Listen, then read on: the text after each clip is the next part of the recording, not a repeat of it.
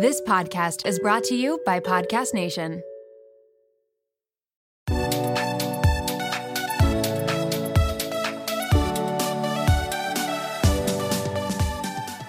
Hi everybody, and welcome back to the Real Podcast with me, Natalie Barbu. Today's podcast, I am interviewing Calum, who is the founder of Shape and Foster. Shape and Foster is a lifestyle development app providing monthly actionable insight. They have brought together 6 experts from different fields that they believe are instrumental to personal progress, a healthy heart, and a healthy mind. When I'm telling you that this app is absolutely genius, believe me, because it is absolutely genius. And honestly, after the year we've had, it's pretty necessary. There are 6 industry experts, include mental health professional, yep, definitely need that, a life coach, a financial planner, which I know so many of you guys will definitely be interested in, a nutritionist, a personal trainer, and a yoga instructor. And these are all experts. These 6 experts have created 12-month programs, all via video, and members get 15 to 25-minute video from each expert every 30 days. So really, you only spend 3 hours a month, and you honestly take care of yourself in such a holistic way. It has a very community-like feel, and it's very encouraging, and it's very preventative, and we get to talk about that in the episode. But I was just so fascinated by his story. We talk about how he previously had a business and why he moved on to create Shape and Foster, kind of what a successful business is, what the experience is like leaving a successful company that you created for something that you're more passionate about, and like what that looks like to lose that passion, and just even the technical aspects, like how the heck do you create an app? Because that's something I'm interested in. So this episode is really insightful. I think that's the biggest thing, is that it's super, super, super insightful, and it really is such a good understanding of what it's like to create that passionate business, and then also why an app like Shape and Foster is necessary. And Calum talks about his personal experience and kind of his wake-up call, I would say, and I feel like a lot of us can resonate with that and resonate with having a wake-up call. So it's just a really great episode. I absolutely loved recording this, and I know that you guys will love listening to this. So if you guys did enjoy this episode, we are almost at 800 reviews. We are at 798 right now. If you guys could please rate the podcast 5 stars on Apple Podcasts. I know I listen to podcasts on Spotify, but you know, the ratings on Apple Podcasts is what really, really helps. So please be sure to leave a review. I did want to highlight the reviewer of the month. I love doing that. So if you guys do leave a review, you guys could be featured as the reviewer of the week. Sorry, not of the month, of the week. So this one comes from Ava the Unicorn 123. Love the username. And she said, I love this podcast so much. It is so informative, and the people Natalie has on are super interesting and inspirational. I want to be an entrepreneur one day, and I find that this podcast is so helpful. I love the podcast episodes about YouTube because they definitely help me with my YouTube channel. She gave a little plug, Ava Lauren Videos, shameless self-promo. This pod is great for young and older people who love learning about business and just want to get inspired. Thanks for making this, Natalie. Have a great day. Thank you so much, Ava, for leaving that really kind review. I absolutely love when you guys give those thoughtful reviews, when you guys tell me what you like about the podcast, when you encourage me. I mean, it can definitely be hard kind of trying to come up with guests every single week, and I have, not gonna lie, fallen behind. I am never been this behind on the podcast than I have this past month, but reviews like that really encourage me. So I just want to say thank you, and now without further ado, let's just enjoy the episode. Let's talk about styling hair, because it is a whole production, especially when you are battling frizz. And take it from me, I live in Miami, Florida. It is about to be summer. I really know frizz, but honestly, I would rather be doing something else, like booking a spontaneous vacation to St. Bart's or rewatching the Eras Tour for like the 3rd time. You know, the important stuff. But who actually has time for frizz? Introducing Ouai's new anti-frizz cream. It is like a superhero for your hair. It provides immediate frizz control that lasts up to 72 hours. I actually brought it on a trip with me, and my friend borrowed it, and she purchased it right then and there because it was that good. So how does this fit into my hair routine? It is the best thing I could have done for my hair. I am all about saving time, and the anti-frizz cream does just that. Plus, the Sydney-inspired North Bondi scent is so amazing. You can thank bergamot, Italian lemon violet, and more. And as someone who is always concerned about heat damage, because I definitely use a lot of heat on my hair, this anti-frizz cream provides heat protection, which is such a big relief, and my hair feels so much lighter and looks smoother after using it. Get busy being frizz-free with Ouai's new anti-frizz cream. It's it's not just about taming frizz. It also provides heat protection up to 450 degrees, reduces and repairs split ends, quenches dry hair with intense hydration, and according to a consumer perception study, 90% of participants agreed that their hair looked less frizzy after using it. I can definitely contest to that. And while you're at it, check out Ouai's other bestsellers like the leave-in conditioner, which I also use, detox shampoo, fragrances, hair oils, and hair gloss. They're all essential for achieving that salon-worthy look at home. So you can frizz-free up your schedule with Ouai. Go to theouai.com and enter promo code REALREAL for 15% off any product. That's theouai.com, promo code REALREAL. Life doesn't happen bi-weekly, so why should payday? The money you earn can be in your hands today, as it should, with Earnin. Earnin is an app that is changing the game when it comes to getting paid. Imagine having access to the money you've earned as you work, not just waiting for payday. With Earnin, you can access up to $100 per day or up to $750 per pay period. Just download the Earnin app and verify your paycheck. Then access up to $100 a day as you work and leave an optional tip. Any money you access plus tips are automatically repaid from your next paycheck. So think about it. The next time you're planning a special night out, you need a last-minute gift for a loved one, or you face an unexpected expense, like maybe a trip to the vet, Earnin has you covered. For me, it's about having the flexibility to handle those surprise expenses that life throws my way. So whether it's unexpected bills or needing to cover rent when things are tight, Earnin gives me peace of mind knowing that I have access to my hard-earned cash when I need it most. Make Earnin a part of your financial routine and join Earnin's over 3.5 million customers who say things like, when I think about Earnin, I think about financial stability, security. It gives me a lot of peace of mind. Download Earnin today, spelled EARNIN, in the Google Play or Apple App Store. When you download the Earnin app, type RealReal under podcast when you sign up. It really helps the show, so please don't forget that step. RealReal under podcast. Earnin is a financial technology company, not a bank. Subject to your available earnings, daily max, pay period max, and location. See earnin.com/TOS for details. Bank products are issued by Evolve Bank and Trust, member FDIC.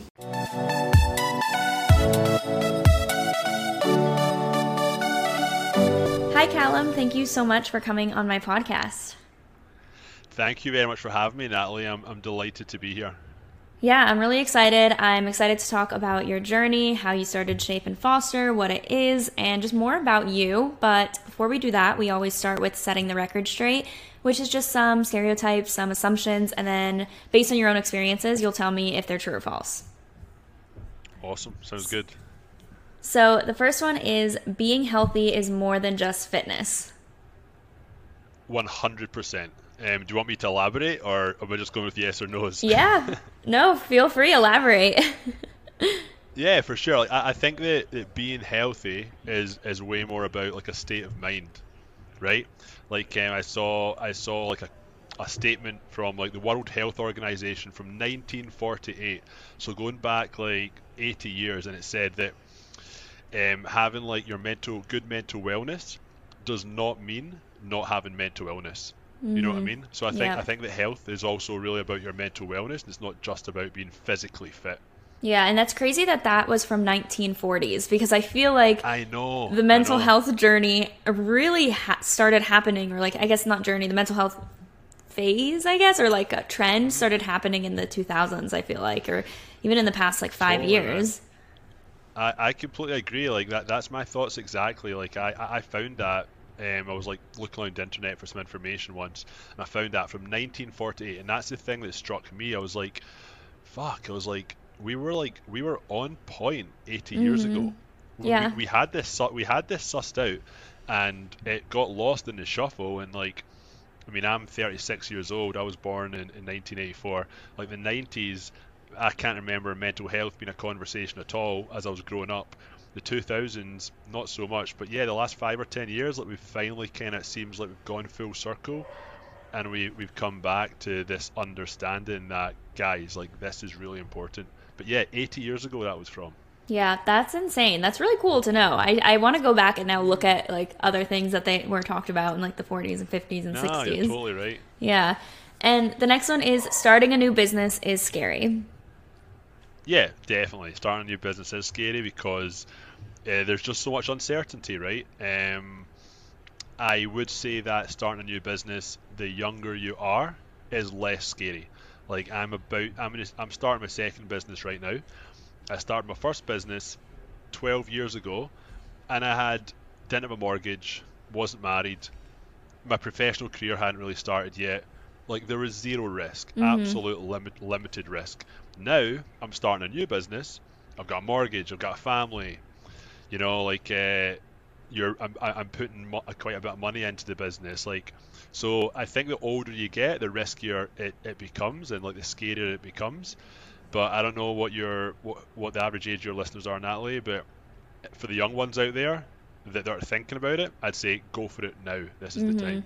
Yeah, I think so too. I mean, I think if you have a business idea and you want to start it, my advice is always to just start. Like start even a small step, like start researching, start seeing how this could come to life. But I feel like a lot of people spend so much time planning or so much time thinking about it and not doing it. So I think, like, especially to my listeners, just doing it is the first step. And that is like the biggest thing that you can do instead of just constantly thinking about it. 100%. Like there's that kind of key sort of term, like analysis paralysis.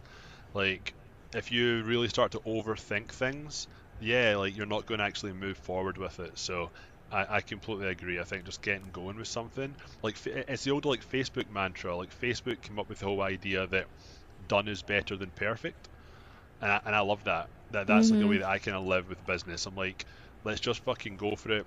If we make mistakes, we make mistakes, but let's not sit on something for 2 weeks and talk about it. If we could actually just get it going today, and in 5 days' time we have an idea of if this is going to work or not. You know what I mean? Yeah, I couldn't agree more.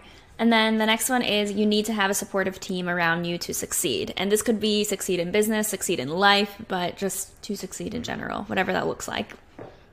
Yep. I agree 100%. Well, I don't know about need. Like maybe not need, because there's actually this thing called like the entrepreneur's wound, which I read about once. Like the entrepreneur's wound is basically this lady who used to write for the Times in England. She interviewed tons and tons of entrepreneurs over the course of like a 30 or 40-year career, and she said that all the entrepreneurs, the successful entrepreneurs that she talked with, all had one thing in common, and that was that they went through some sort of they had a backstory that was like of a bit of like regret and remorse, or not being loved or being rejected, and she called it the entrepreneur's wound. So she would tell you, that lady would tell you, that having a successful team is not important.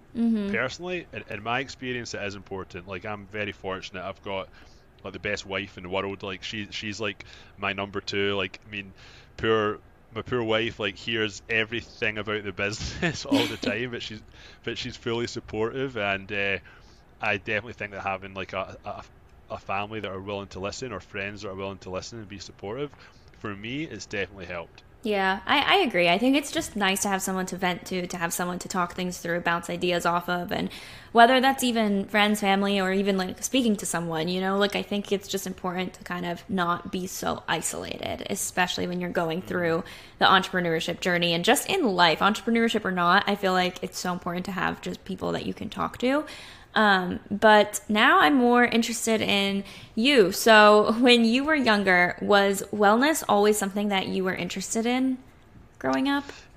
I've played sport my whole life. Like I'm from Scotland, and I actually moved to Canada, Toronto, about 14 years ago. Originally, I came here to play rugby. So I came here for 4 months to play rugby, and like my whole upbringing was rugby. Like I loved it. So sport has definitely been a massive part of my life and a massive part of my journey at like an amateur level. Like I wasn't pro or anything, but it's definitely been a massive part of my life, and just the value that I get from community from it and stuff. Wellness has been something that has really kicked off more so in the last 2 or 3 years for me personally, like a kind of personal development journey that I've gone through. A massive part of wellness obviously is nutrition, right? It's not just about being physically fit, and nutrition is something that like I'm going to struggle with like my whole life. Like I know that it's always going to be a fight for me, unfortunately. Like Glasgow in Scotland is like the heart disease capital of Europe. Like Oh because of wow, I all did the not know that. yeah, man, because of all the fried foods. Like we invented the deep fried Mars bar. So you think how bad for you a Mars bar is? Let's put some batter on that and let's fry it up. Like that's Glasgow. So that's in my genes, like in my blood. Like a lack of kind of education around nutrition, and my taste buds just really like food that's not great for me, unfortunately. So that's a battle that I'm always going to have. Um, but I think that like health is more than physical fitness. Wellness is I used to think was about physical fitness, and the older and more mature I've got, I realised that it's so much more encompassing physical fitness. So I would say, to answer your question, long story short, I would say yes now. I have an importance on wellness, but growing up, not so much. It was just being physically fit growing up. I mean, I think it's important also that you say how growing up you thought it was just physical fitness, because even today most people think that. Most people think I go to the gym, I work out, I'm fine, and then they neglect everything else in their life, or oh, I eat healthy, so I'm fine, and that's it. So I think it's still today, even with this emphasis on mental health, a lot of people don't realize the importance of overall wellness. So what made you get into it? Like, where did your personal development journey begin, where you realized it was more than just about fitness and nutrition? Uh-huh. Honestly, like where it came for me was about, I mean, long story, but essentially, like I started my first business about 11 and a half, 12 years ago. Loved it for the first 9 years, stopped enjoying it the last couple of years. The business did well. Like I started the business with $4,000, like completely bootstrapped, and we hit like $4 million a year in annual revenue. It was an events marketing company, so in-store sampling, pop-up shops, street teams, all that sort of stuff. So it was a successful business. But I stopped enjoying it a few years ago. At the same time of like kind of starting to stop enjoying my professional life, I realized that like with a young family, like my drinking habits, my alcohol intake that I'd continued through a younger life, it was no longer, I was no longer able to continue that and want to continue that as a parent. So I was driving one day with my son. I'd had a big night the night before, got home at like 4 or 5 o'clock in the morning. This was like 2 years ago. Got home like 4 or 5 o'clock in the morning. I'm driving, and I had like an anxiety attack at the wheel as I was driving. And I was taking him to like a kids rugby class. And I got there, and all the parents were bright-eyed and bushy-tailed, and that's who I want to be as a dad. That's who I always thought I would be. And I just kind of felt like a bit of a scumbag, to be honest. I was a good dad, don't get me wrong. I was a good husband. But every 2 or 3 weeks, I would not be my best self for a whole weekend because I had a massive night with friends, right? So I kind of decided to stop drinking after that, and I don't really drink alcohol much anymore, like 4 or 5 times a year basically. And I get home at like midnight. It's no longer like what it was. So that kicked off my personal development journey. After that, I started getting fit again, which I hadn't done for a few years since I stopped playing rugby. Lo and behold, improved fitness, less alcohol. I was more patient. I was happier. So this was a personal development journey I went through that I kind of realized going through all this that wellness was more than being physically fit. It was about to really optimize your happiness, to be as good as you possibly can be. There's lots of little things that you have to, lots of ducks that you have to get in a row. And then the culmination of that journey was this year, or last year, sorry, during COVID, when I actually sold the business that I was no longer enjoying to start something completely different, which is a lifestyle development app. And that new business that I'm starting now, Shape and Foster, it's really where my entrepreneur spirit met my personal development journey. So there's a real kind of origin story there. Yeah, no, I mean, that's incredible. And I know you said that day when you were driving your son to practice or to the camp was kind of a wake-up call for you. Prior to that, did you have any, I guess, feelings that maybe you should begin this personal development journey, maybe you should change some habits, or was that kind of the one moment where you were like, okay, I need to do something? Yeah, no, I honestly, like, I'd had like 5 or 6 occurrences prior to that, like that I'd got home at a stupid hour, and like I had literally come in the door and my son was getting out of bed. I was like, good, like just awful. And in my head I was like, okay, I'm going to stop that. It's not going to happen again. And then a month or two later it would happen again. And then I kind of was in this cycle of like not feeling sorry for myself, but just breaking promises to myself Mm-hmm. and my family. And it was anxiety attack driving that was like the kind of big aha moment. That was like what really kind of I felt like I'd put him in a really vulnerable position, and I'd put myself in a vulnerable position, obviously, and I just wanted to be better than that. So I had thoughts, but really it was that one moment that kind of sparked the start of my journey. And for people listening that might want to also begin their journey, but they don't even know how to start, maybe they had a wake-up call recently, maybe they're just kind of wanting to begin this and not delaying it. What was your first step in starting that? Like, what did you do first to, become your best self? Honestly, for me, it was simply stop drinking alcohol. I mean, like nothing good happens past 2 o'clock in the morning, right? Like, Right. nothing good happens after 2 o'clock in the morning. But for some reason, you stay out. When I was younger, you'd stay out with my friends after that time and all the rest. Like I saw like a good quote, Wiz Khalifa. If you've seen it before, he said, was it? He said he used to think that staying out late was cool until he realized that waking up early was real gangster shit. Yeah. I'm like, that's awesome because it's so true.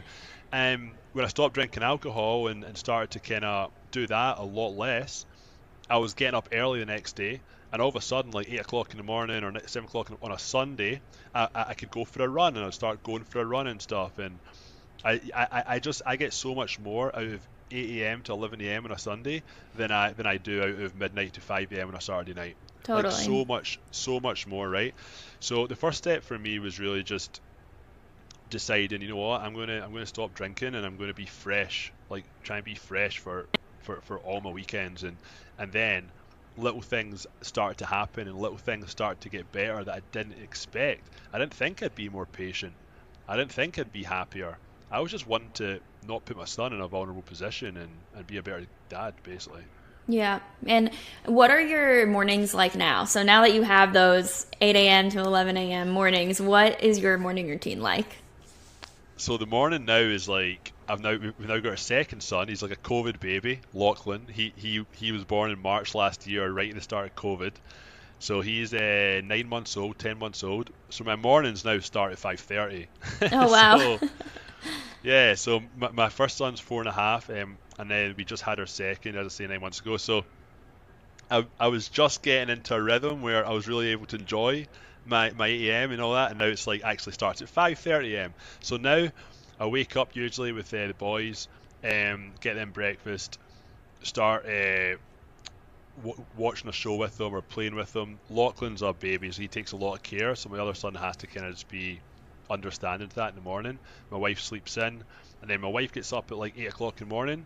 Every second day I'll go for a run. So I'll do like 15k like a week, like three 5k runs, like nothing crazy.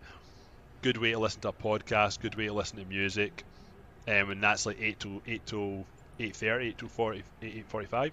Get home, have breakfast, and then start working like 9:30. But by 9:30 in the morning, I've been up for 4 hours now. You know. Yeah, that's crazy. I'm gonna try to challenge myself to wake up around 6 a.m., 5:30 a.m. maybe, because I actually just got a puppy, so not a baby, but pretty much. So he wakes up. I saw that. Super I saw early. That I saw that. Yeah, I saw that in one of your posts. How old's the puppy? 8 weeks? 12 weeks? He's 10 weeks. Yeah, so he's still a baby, so I've been waking up early and I really like it. Like I've already been a morning person, but I like waking up even earlier than 8 a.m. So I'm definitely going to start trying that. And I feel like good things happen in the morning. Like bad things happen at night, and then good things happen in the morning. Totally, man. Like I completely agree. Like we had a dog. He passed unfortunately in the summer. He was 11 years old. But when we first got him, like taking him for a walk, like one of my favorite things used to be walking my dog with a coffee in the morning. Like it was amazing because you were out there, no one else was up. It was like 7, 8 o'clock in the morning. You'd walk your dog like on a Sunday morning if I hadn't been out the night before, and it was just amazing. Like it's almost like you have the city to yourself, or wherever you're living. Like it's like free time, you know. Totally. So yeah, good for you. Let me know how that goes. Keep I me will. updated with your self challenge. Totally.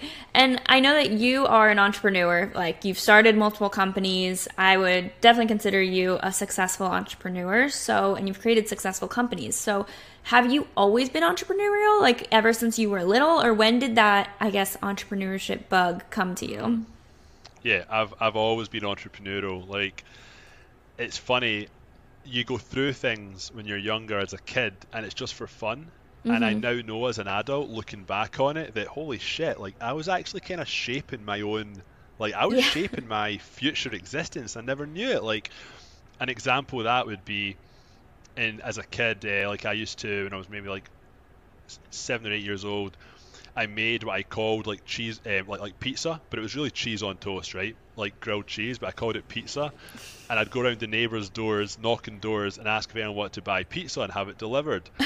And some little old ladies were just really nice. They'd be like, "Yeah, for sure, Calum," sort of thing. £2 I'd charge. Bring them like a cold fucking piece of bread with cheese melted on it. They'd give me £2, and I was doing this. Like I did this like a few weeks, I remember. And then my mum, because I was stealing all the ingredients out of my mum's fridge, my mum was like, if you want to do this, like you've got to buy this stuff yourself. And I literally did the maths on it and I realised, like as a young age, I was like, holy shit, I'm not going to make any money. This was good when I had free access to ingredients in my mum's fridge. But now the cheese isn't there and I've got to go and buy some. So at like 8 or 9 years old, you're doing little things like this and I'm actually learning about profit and loss without even really realising it. Right? And then when I got a bit older, I'd be like in high school, I used to buy like a pack, like 10 pack of cigarettes every morning. There'd be like £1.50 for 10 cigarettes.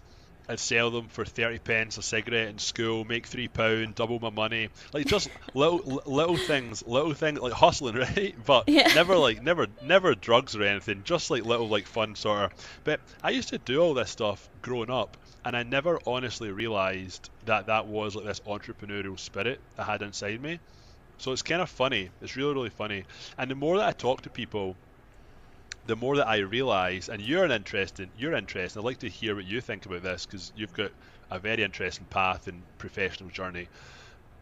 But the more that I talk to people right now, the more that I realise that their childhood and their personal experiences have actually really shaped their professional career. Totally. Yeah. I And mean, I can so relate to that, like how you knew that you were going to be an entrepreneur early on, because I would do all of those things to my family or like my neighborhood also. Like I remember, aside from the typical like lemonade stand, I would try to set up a restaurant in my house, and I literally would make menus online, like literally the same story, like make menus online and like take my parents' food and serve it to them and like be the waiter and all of this. Amazing. And like it would be my restaurant, and I would make my siblings, my little sister and little brother, they were like 4 years old at the time, I would make them like serve the food to them, and like I was the boss among them. And then I mean I started YouTube when I was 15, so I was really young when I started. Crazy. And I didn't think it could be a business at that point. It was pretty early on. It was in 2011. So YouTube was just kind of starting out. AdSense I don't even think was a thing. Like it wasn't a money maker yet. Just for anyone. Right. And so I just really loved like connecting with people. Like I really loved talking to people. I remember I did a giveaway for my first 100 subscribers because I was so excited. The first like 3 subscribers that had subscribed to my channel, I was like, oh my gosh, I want to know them. I want to get to, like I was just so excited. So yeah, of course. It's definitely like you can see things growing up of like about like how, especially for entrepreneurs, I feel like about what shaped you and like, oh, this is why you are the way you are. And it just makes total sense. So I think I totally relate to that. So how did you, like, I'm interested in your story. How did you, at 15, like that's pretty amazing, like to start your entrepreneur journey at 15. What the hell did you do? Did you just pick up a camera and like start videoing? Like what happened there? Yes. Like how did it happen? Pretty much. So I started watching YouTubers that were doing their makeup, and these girls were around my age, 15, 16, maybe 17, some 14. They were doing their makeup in their bedroom, and none of us were good at doing makeup, but I was like, oh, I can do this. Like I have some makeup, I can film it. And so I just turned on my laptop at the time, actually. So I didn't even have a camera, but I turned on my laptop, which had a camera in it, and I just went on Photo Booth, like the the video and picture thing on your laptop, and I just recorded a video, and I kind of just taught myself how to edit. It wasn't any good. My first video is still up on the internet, but it was just in my room on my laptop for the longest time until my parents actually had an old camera, and I was like, oh, this is probably better quality, so I like used their camera after a few months. But yeah, that's kind of how I started, and then I just loved the interaction with the audience. Like, that was honestly my favorite thing, and it's still my favorite thing to this day. So I'm glad that I still definitely like love it, and of course my channel has pivoted. I don't make makeup videos really anymore, but it's still like, I'm so thankful that I continued with it. So yeah, that's kind of how I started. Is YouTube still your biggest audience? Definitely. Yeah, YouTube is definitely the biggest. I've started other things too, but like podcasts, my agency and all of that, which are growing as well. But YouTube, I feel like, is like the main platform, and then everything else from there kind of is taking off on its own. But YouTube is more established because it's just been around for longer for me. Yeah, you're doing it really well, man. Like, because as like essentially you're an influencer, right? And like as an influencer, you're managing yourself and your own career, and I think that's awesome, because you see a lot of influencers that basically put their career in what they deem as a professional agent's hands, right? And they can get taken on a journey that maybe is not authentic to them. So no, like I looked on your Bar2 agency website and stuff. It's awesome. You're doing a good job. Thank you. Yeah, no, I'm definitely growing that, and it's funny how you say how you started also your own business at first, and it was like event planning and pop-ups and all of that, and I'm curious to know, after the 9 years, why didn't you love it anymore? Like, what was it that you loved in the beginning, and kind of why did that fade towards the end? Because the things that you just mentioned, like the pop-ups and stuff at the very beginning with a smaller agency, I was managing, and I was a creative guy around. When I got to like a kind of small to medium-sized business, and listen, actual full-time staff in the office, we only had like 8 full-time members of staff, but part-timers across Canada we had over 1,000. Oh wow. But at the very, very start, I was like coming up with all the creatives and managing the projects, and you start to grow a little bit, but there's not really any middle management. There wasn't any middle management in my business. I was still the guy that kind of had to like make most of the decisions, but didn't really have the fun stuff to do. So it gets to this point, you're almost like a glorified HR guy. That's kind of what that's like what it felt like. My job didn't become managing or creating programs and advertising campaigns. It basically became more managing people and personnel, and dealing with lawyers, and dealing with, I don't know, like operational sort of things, and like, fuck, we need a new office, like we're too big for this one, we have to go and get a new office, like all this sort of different things. So I mean, that's had I taken outside investment, we could have doubled our size, and I could have put in like middle management and all that sort of stuff. But I had real pride around being like the sole proprietor. I started the business, I'd say, with $4,000, and when I sold it in July, I still owned 100% of the business. I'd never taken a loan from the bank. But choosing to go that route, it can kind of stunt your growth a little bit, because we kind of hit our ceiling, and we got to a stage where the bigger contracts we're now bidding on, like with an opportunity of a business that was $12 million over 3 years, for example, we were seen as too small to win that contract. So we kind of hit our ceiling, and at the same time, the fun work was no longer, I was no longer doing the fun work. I was kind of doing that glorified HR sort of stuff. Yeah. So that's kind of what happened. So when you sold the company, did you sell it because you wanted to start Shape and Foster, or did you sell it because you just wanted to do something else? Honestly, it was like a culmination of many things. I go back to that personal development journey.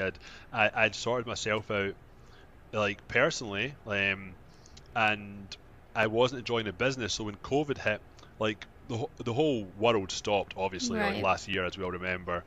But my business actually stopped doing any business for like 3 months. Like there was nothing happening. Like my business is about person to person interactions. It was like the first thing to go, right?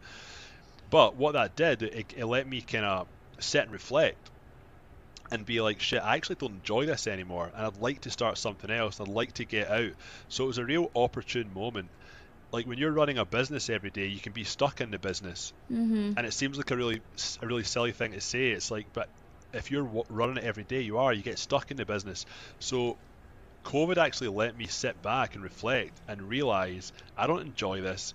And I started to dread COVID ending, because I was like, fuck, I'm going to have to go back to this business I've built that I no longer enjoy. So when all these emotions were going through, I was like, right, first decision, I'm going to sell. And I'll figure out what I want to do next at some stage. But figuring out what I want to do next, it kind of happened really naturally without even really realizing it. I realized that I wanted to continue my own personal development journey, and then thought to myself, fuck, that could be a really good business, because there's other people that want to work on things proactively. So much of life we deal with retroactively. We deal with our fitness when we're already out of shape.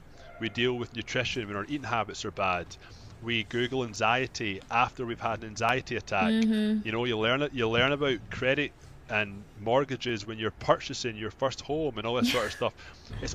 It's fucked up. It's also retroactive. So I wanted to create something that was proactive.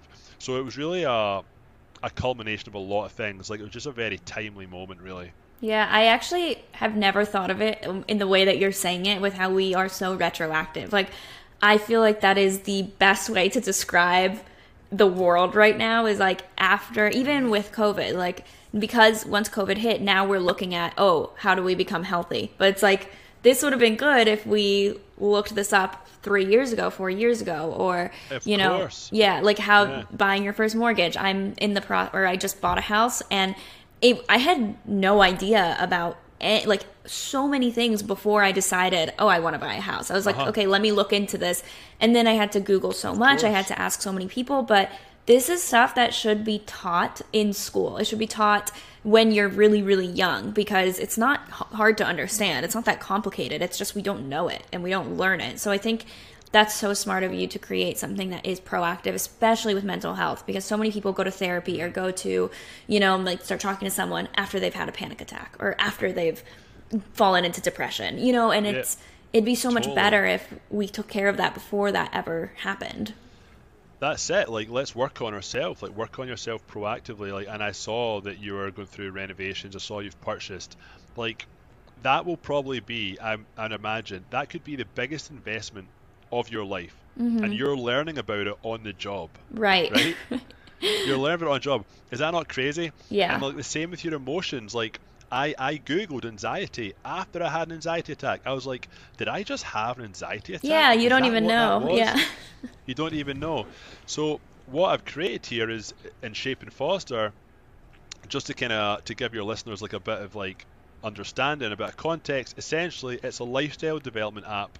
It's also available in web browser, and you pay for a membership, and in turn you're taking on like a 12-month journey of lifestyle development from 6 different experts. So each of those experts have curated courses specifically for Shape and Foster. Obviously, there's more professions that could be part of this, but I had to kind of narrow it down. And the 6 experts that I thought were essential to like a healthy heart and a healthy mind was fitness, nutrition, mental health, a life coach, finance, and yoga. And every 30 days, new course material becomes available in the app, and all the content is consumed via video, and you've got 20 minutes per month to kind of watch every expert, and they take you on this holistic journey. So if you can basically give up 2 to 3 hours of your time a month to learn from 6 different experts, you're going to grow as an individual, and it's going to be a proactive way to grow. That's really genius. And also 2 to 3 hours a month is not a lot of time, but it can really shape your future. It can really develop who you are. And I feel like that is such a little sacrifice for how much reward it can be. You know, it's not 2 to 3 hours a day. It's 2 to 3 hours a month. It's really not a lot, but you can get so much out of it. That's exactly it. Like, the way that I see it individually, I mean, like, I have a reminder on my phone for like Instagram usage, right? Like, when I hit 30 minutes a day, it's like, put that down, like, no longer, sort of thing. At the start of COVID, with a newborn up at 5:30 in the morning, sometimes I was hitting my Instagram at like 11 a.m. My 30 minutes, it's 11 a.m. and I'm like, oh my god, like, this is fucking ridiculous, right? It's ridiculous. So my pitch is, and there's some people that will be on it for an hour a day or 2 hours a day. God, like, I think 30 minutes is what I've limited mine to. But my whole thing is, get off Instagram for 20 minutes a week. and learn from an expert that is going to develop you as an individual. Like, invest in yourself. Literally, learn about finance more. Learn about mental health. Learn about your emotions. Learn from a life coach. Like, do a workout. There's workouts in there. We have live yoga on Sundays. Like, there's lots of things that that the app has, and there's a massive community aspect as well. When you think of 2 to 3 hours a month, I just think get off Instagram for 20 minutes a week. Yeah, I mean, being an influencer on social media, it's ironic to say this, but I think social media is so harmful, and it really is. It can bring good, don't get me wrong. Obviously, I literally have my job on it, but I think it can bring good. But I think people spend so much time on it, and they spend so much time just wasted scrolling and comparing their lives. Because really, what do you do on Instagram? You just compare your life. Like, I feel like that's like the only thing you do on there. It's not like, sure, you can potentially learn some things on there with like infographics or whatever, but for the most part, it's just seeing what other people are doing and seeing how great someone else's life is. So just getting 100%, off. Yeah. 100%. And what it's also doing, like, and listen, I'm on it as well. Like, I mean, we all are. But what it's also doing is it really narrows your education, and it narrows your knowledge. Why does it narrow it? Because it's full of fucking algorithms. I mean, like, I like rugby, I like soccer, I like UFC. Every time I go on Instagram, it's giving me new UFC, new soccer, and all of a sudden, that's all that I'm consuming. Yeah. I'm only consuming like 3 or 4 topics. Like, how crazy is that? So the whole pitch of the app is really, there's a massive community focus. There is a real social media element to it as well, but there's no adverts in there. There's no algorithms. The main purpose is to come in and to learn from 6 different experts. Yeah. That's the main purpose. So how does it work? So when for someone who is listening to this and wants to download the app, what is like the community aspect of it? Or what is, you get a course a month, or like what's the best way to use the app in your opinion?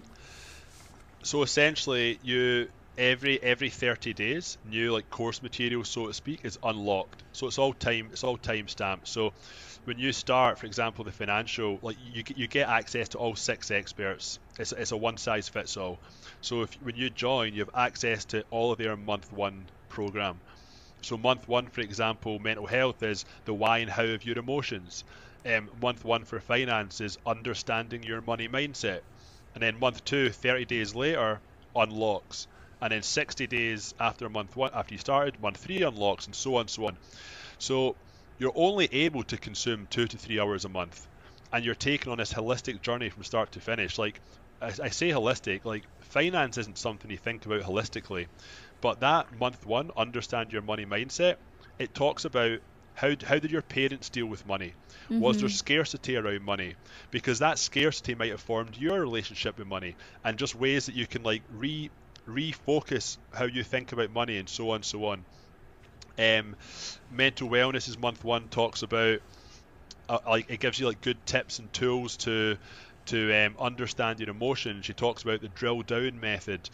You have to ask yourself 5 times when you're upset about something, why you're upset, because usually that surface reason of why you're upset isn't the reason that you're truly upset at all. So it's just what's triggered you.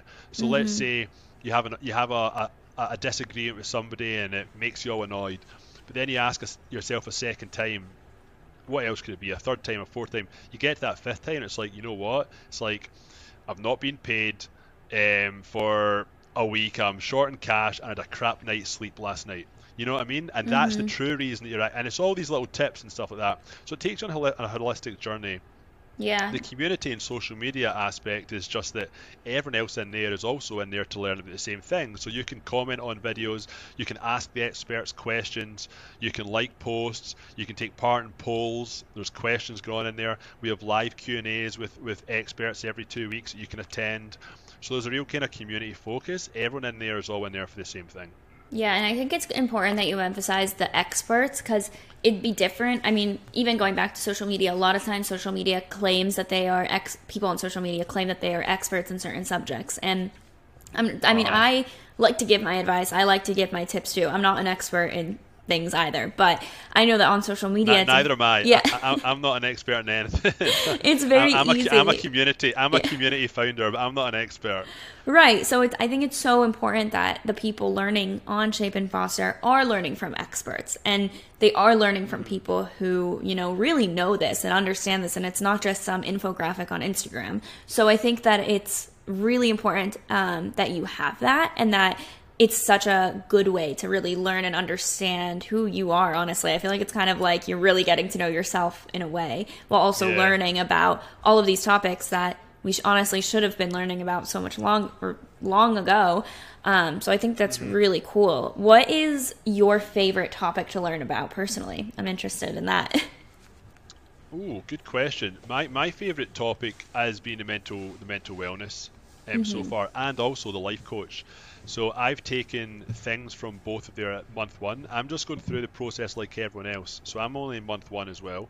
Whenever you start, I should say, you always start in month one. So if somebody joins in May, they still start in month one. It's not like you have to start in January. But yeah, the mental health professional has given me some food for thought. Like I've actually, that drill down method is daft as it sounds. I've honestly used that 3 or 4 times since. And now I can cut straight to it. It's even just like I've reprogrammed myself to realize I'm not actually annoyed at my son because he doesn't want to go to bed. I'm annoyed because my ads for the new business are up and down or something, you know what I mean? So I'm able to kind of get straight to it. The life coach, very, very simple. Like her month one, she said write down 10 habits. It was like one of the kind of things to do. Write down 10 habits that if you introduce these to your life would make you happier. And they're just small things. And put a scale next to them, like 1 to 10, as to what would be the most important to you and all that. So I live in Scotland, and my parents I live in Canada, my parents are in Scotland. Sometimes I can go a month or two without phoning home. And I just kind of thought, I was thinking this, I was like, fuck, if I actually made time and I phoned home once a week or once every 2 weeks, it's an easy thing to do, but I would be happier from that. So little things that it's not taking a massive time, but it's making you rethink about your focus. It's making you kind of make little adjustments that you can make on the sly and on the move without having to do big wholesale crazy changes to your life. So yeah, the life coach and the mental wellness professional are probably who I currently am taking the most from, but I do think they're all awesome. Like the nutritionist, she has in her month one, she has a vegan curry recipe. As I said, nutrition's a massive issue for me. I'm not well trained in the kitchen, which makes me not very confident in the kitchen. I wasn't like you, Natalie. I wasn't running a restaurant at 10 years old. Oh, I'm not that confident in the kitchen either. I was probably serving the worst food. But I'm not. So with lack of confidence comes lack of action, right? So she has a vegan curry recipe. It's very simple to a show and tell, and I've actually made that so far, and it was awesome. And now I'm getting a bit more confident with my nutrition and how to make things, and so I'm taking lots from them all. But the life coach and the mental health professional have been really helpful for me. And I mean, I like that you mentioned that it's just little steps. It's not, you don't have to make a 360 or 180, you don't need to completely change your life around in one day or those 7 days to transform your life. That's not realistic. I feel that's exactly, that's you've literally taken the words out of my mouth. Usually what I say is this is not be your best self in 14 days. Yep. Drink nothing but water, stand on one leg and touch your ear 5 times a day. It's not this crazy random do this all for 14 days. It's this is a bit of a long-tailed thing, because my personal development journey took me 2 years. It took 2 years to really start to make changes and have them all in place. So this is a 12-month journey, and yeah, it's little steps that you can just put in and carry on with your life. Yeah, I mean, I think so many of us can use that, and that's so important to note, because again, I feel like a lot of times, kind of how you were saying earlier, how you were breaking promises to yourself, how you kept breaking those promises. And that's the number one thing I feel like we do just as humans. We say that we're going to do something and then we don't do it. So then we feel discouraged and we're like, I'm just not going to do it. I'm not cut out to,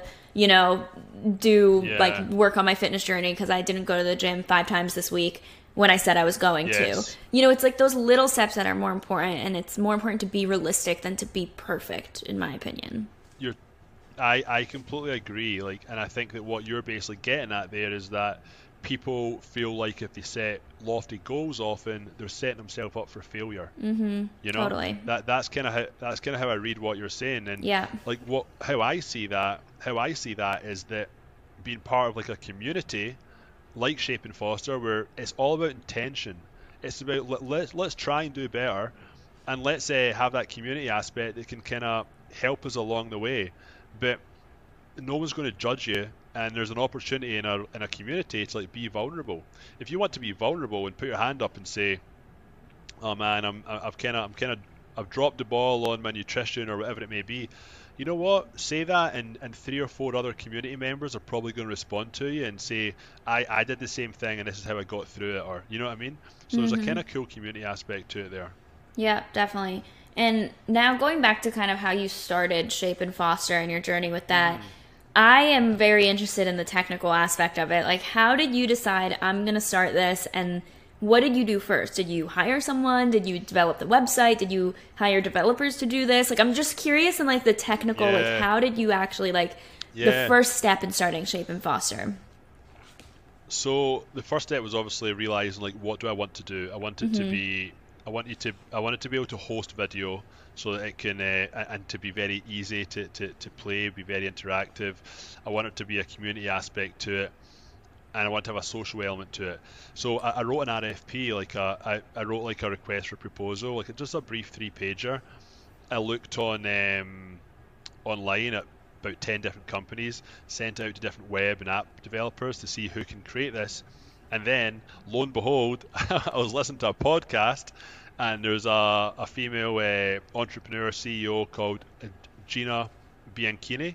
She has a company called Mighty Networks, and she was talking about what Mighty Networks does, and I was like, oh my god, what they do is what I'm basically putting to RFP. But if I go to them and have them create it and create the app and all that sort of stuff, I might have a little bit less flexibility around how I want it to look, because it's a wee bit more templated. But you know what that eliminates? It eliminates all the risk. Because what's the most likely thing to happen with a new app that gets built?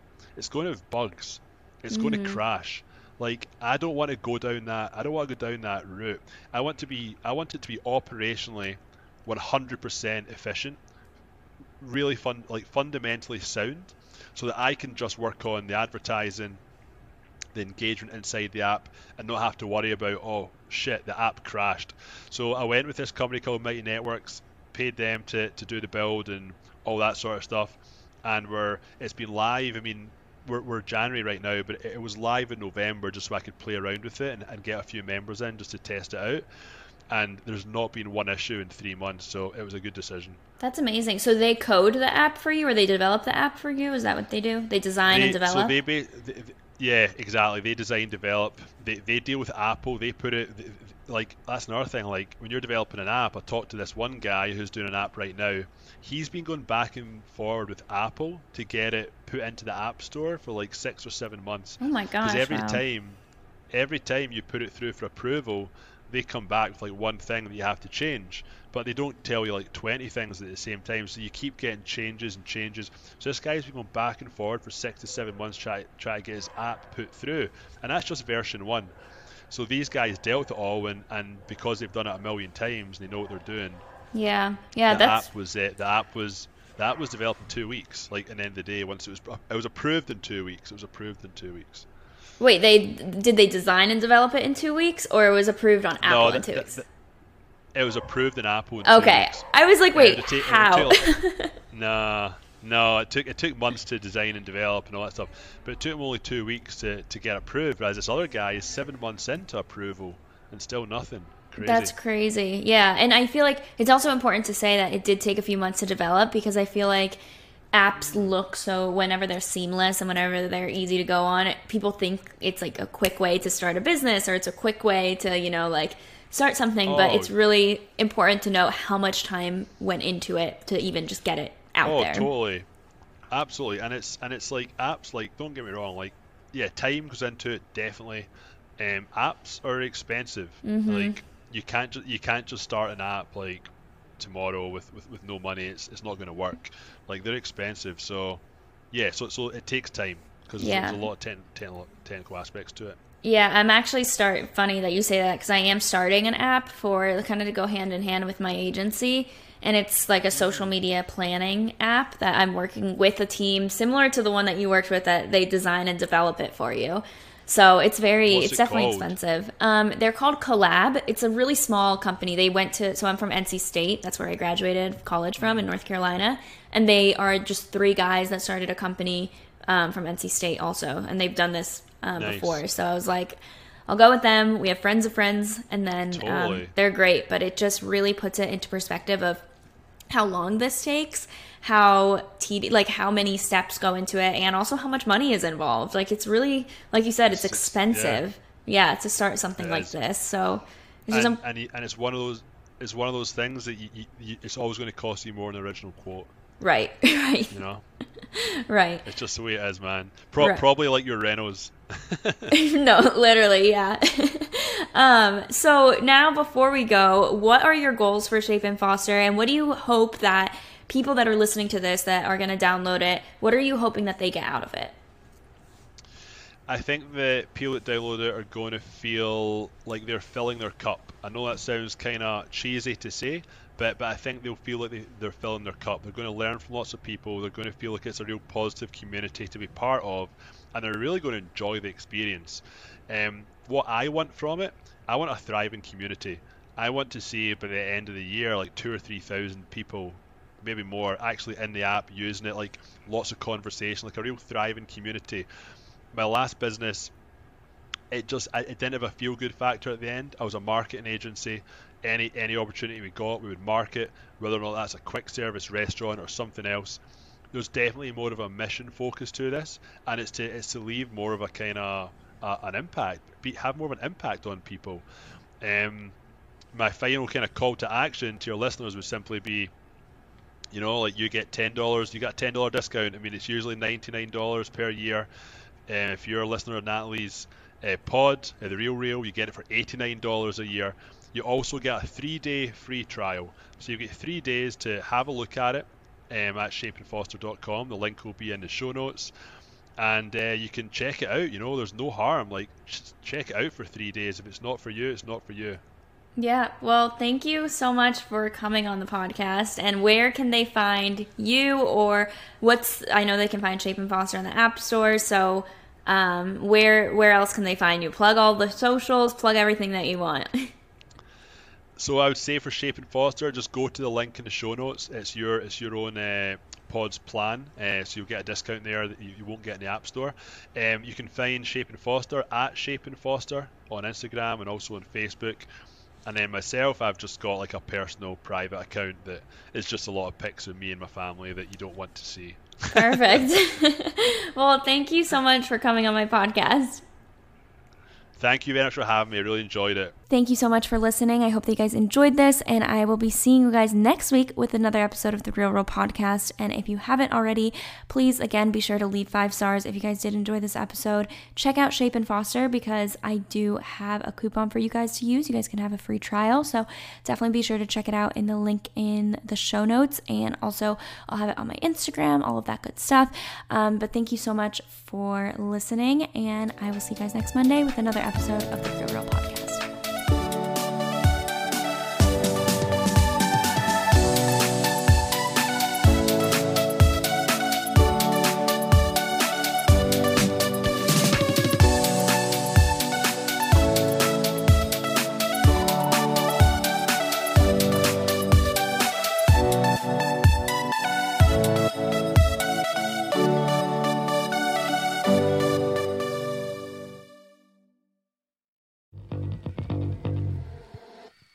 Hey, my name is Lovan Rumpf, and I've been working my ass off as a celebrity stylist by day and a podcast host by night. At the Low Life Podcast, it's all about keeping it real. We're talking fashion, beauty, to religion, sex, drugs, mental health. I mean, there's no topic off limits here, and vulnerability is mandatory. You can find my podcast, The Low Life, that's L-O, no W, everywhere and anywhere you listen to your podcasts. New episodes are out every Thursday. We'll see you then.